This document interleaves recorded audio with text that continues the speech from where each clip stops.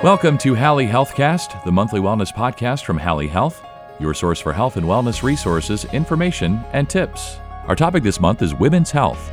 I'm Scott Webb, and joining me today is Dr. Carla Rafferty. Dr. Rafferty is an expert in women's health and family medicine for Carle Foundation Hospital in Urbana. So welcome, Dr. Rafferty. It's so nice to have you here with us today. Let's jump right in. We're exploring 5 health questions every woman should ask and why they're important to their health and well-being. So question number 1, what are the most important tests and screenings to get, and when should women get them? That's a great question. Probably one of the most important tests starting younger in life is a Pap smear. We generally start screening for Pap smears at the age of 21, and a Pap smear is looking for whether or not a woman has cervical cancer or signs of early progression towards cervical cancer. Apart from the Pap smear, we also recommend that women get screening mammograms. The guidelines have sort of changed a bit, and there's some organizations that have some differing guidelines. But for the most part, starting around age 40 is when a woman should be thinking about getting her first mammogram. And mammograms look for breast cancer, which is an important thing to detect early as it is very treatable. The last thing is probably colorectal cancer. Generally, we start screening people around the age of 50, unless you have some other risk factors that necessitate screening earlier. And colon cancer screening has had actually quite a bit of development in the last couple years. Usually we would have to do a colonoscopy, and now there's been the development of some additional screening tools. One is called Cologuard, and the other is a FIT test. And each of these are done through the sending of stool samples, where a lab sort of looks for markers in the stool that would tell us if there are markers that are consistent with colon cancer. So there's a couple of non-invasive ways in order to get this screening done, and so not everybody has to get the colonoscopy right off the start. Okay, good to know. So as we transition to pregnancy, which can, of course, be scary for moms and dads to be. So question number 2, where can women go to learn more about pregnancy, how it affects their health, and what steps they should be taking along the way? Yeah, so always start with your general practitioner, your family doc, or your adult medicine doctor when you're thinking about becoming pregnant, because there are some things that you should be doing well before you even start trying to conceive. Things like quitting smoking if you're a smoker, not drinking any alcohol, avoiding drug use, and then also starting a prenatal vitamin to help build up, in particular, folic acid in our bodies, which is an important substance for developing babies very early on in pregnancy, oftentimes even before a woman knows that she's pregnant. So starting with your family doc, your adult med doc, or if you're already seeing an OBGYN, you can have those discussions very early on with them and get that sort of advice. There's also the CDC website has some good information, and Mayo Clinic would be another good place to go for information and resources online. Planned Parenthood would be another place within the community, and then of course Carle Christie Clinic, and then Francis Nelson or Promise Healthcare would be, all good clinics, regardless of where you get your primary care from, that could help answer this question or any questions that you have related to pregnancy. Health Alliance has some really good resources as well, so going to their website. They also have health coaches that can help educate a woman on what she needs to do prior to pregnancy as well. Yeah, so those are all great resources. And, Dr. Rafferty, I know that women can often feel depressed, anxious, or maybe even overstressed. Here's question number 3. Who should they talk with about caring for their mental health, and where can they find information and resources? As always, starting with your primary care doctor is always a good place to start. We really care for patients' mind and body. So your family doc, your OBGYN, regardless of whether, you go to Carle, Christie, or Promise Healthcare. If you have a psychiatrist, a counselor, a therapist that you're already seeing, these are things that you can bring up with them as well. In Champaign County, we have Rosencrantz providing sort of our county mental health in the Champaign County area. Also social workers, every primary care office has embedded social workers, And even the nurses that you might talk with on the phone are a good place to start. I know our particular community has lots of private practice options as well, and those are areas that you can go to.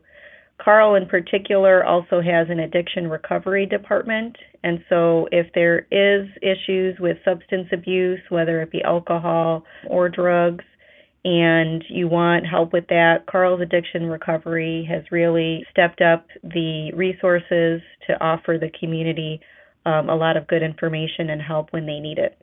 Sounds like there are a lot of great resources for women in the area, so that's awesome. Question number 4, if a woman thinks menopause has started, what do they need to know, and what should they be doing differently, if anything? Yeah, so menopause is always kind of a tricky question because menopause technically is a diagnosis that we give when a woman has gone without having a menstrual period for at least 1 year. And oftentimes, women may get irregular periods, either further apart or closer together, for years prior to hitting that full 1 year mark. And that can be sort of a scary time for women because they don't really know what's going on. And so we call that period perimenopause, where they might have irregular periods, and that might last, as I said, several years. And during that time, you may have things like fatigue, hot flashes, decreased libido, difficulty losing weight, mental fog. Your mood may go high, may go low, may go sideways. You may have some vaginal dryness. And so all of these body changes can weigh on a woman's not only body, but also mental state as well. Things that you should be doing to help is, as always, eat healthy, exercise. We know that osteoporosis is a risk for women as they get peri and postmenopausal. And so exercise, getting good sources of calcium and vitamin D are really important. And then menopause also increases a woman's risk of heart disease like heart attack and stroke. And so the eating healthy and exercise are also ways to help prevent that. If you're a smoker, any time you quit is the right time. So if you're still smoking at the time of menopause, it's never too late to quit smoking. And if you have excessive consumption of alcohol, reducing that consumption would also be beneficial. Definitely all great tips for women dealing with menopause and maybe just any time. So finally today, Dr. Rafferty, question number 5. As women get older, what specific health conditions should they be on the lookout for? So as I mentioned, osteoporosis is probably the big one. Osteoporosis is where your bones get thin and brittle. And so if you have a fall, even a minor fall or injury, you could more likely end up with a broken bone. And while that broken bone in itself, can lead to its own difficulties, but it also puts you at higher risk of getting other more serious conditions. For example, if you require surgery, there's the risks related to surgery. If you end up not being as mobile as you were before, you might have risks of getting blood clots or pneumonias, which could be fatal. And so we really want to prevent breakage of a bone, and that starts with preventing osteoporosis. And as I said, the way to do that is making sure you get adequate levels of calcium and vitamin D. Mayo Clinic website, Health Alliance website, all have good information on foods that are high in those minerals and vitamins. And then exercise. The more weight-bearing exercises you do, the stronger your bones become. So those would be the ways to help prevent osteoporosis. And then, of course, getting a bone mineral density screening test done when your primary care doctor recommends it, which may be somewhere in between 60 and 65 years of age.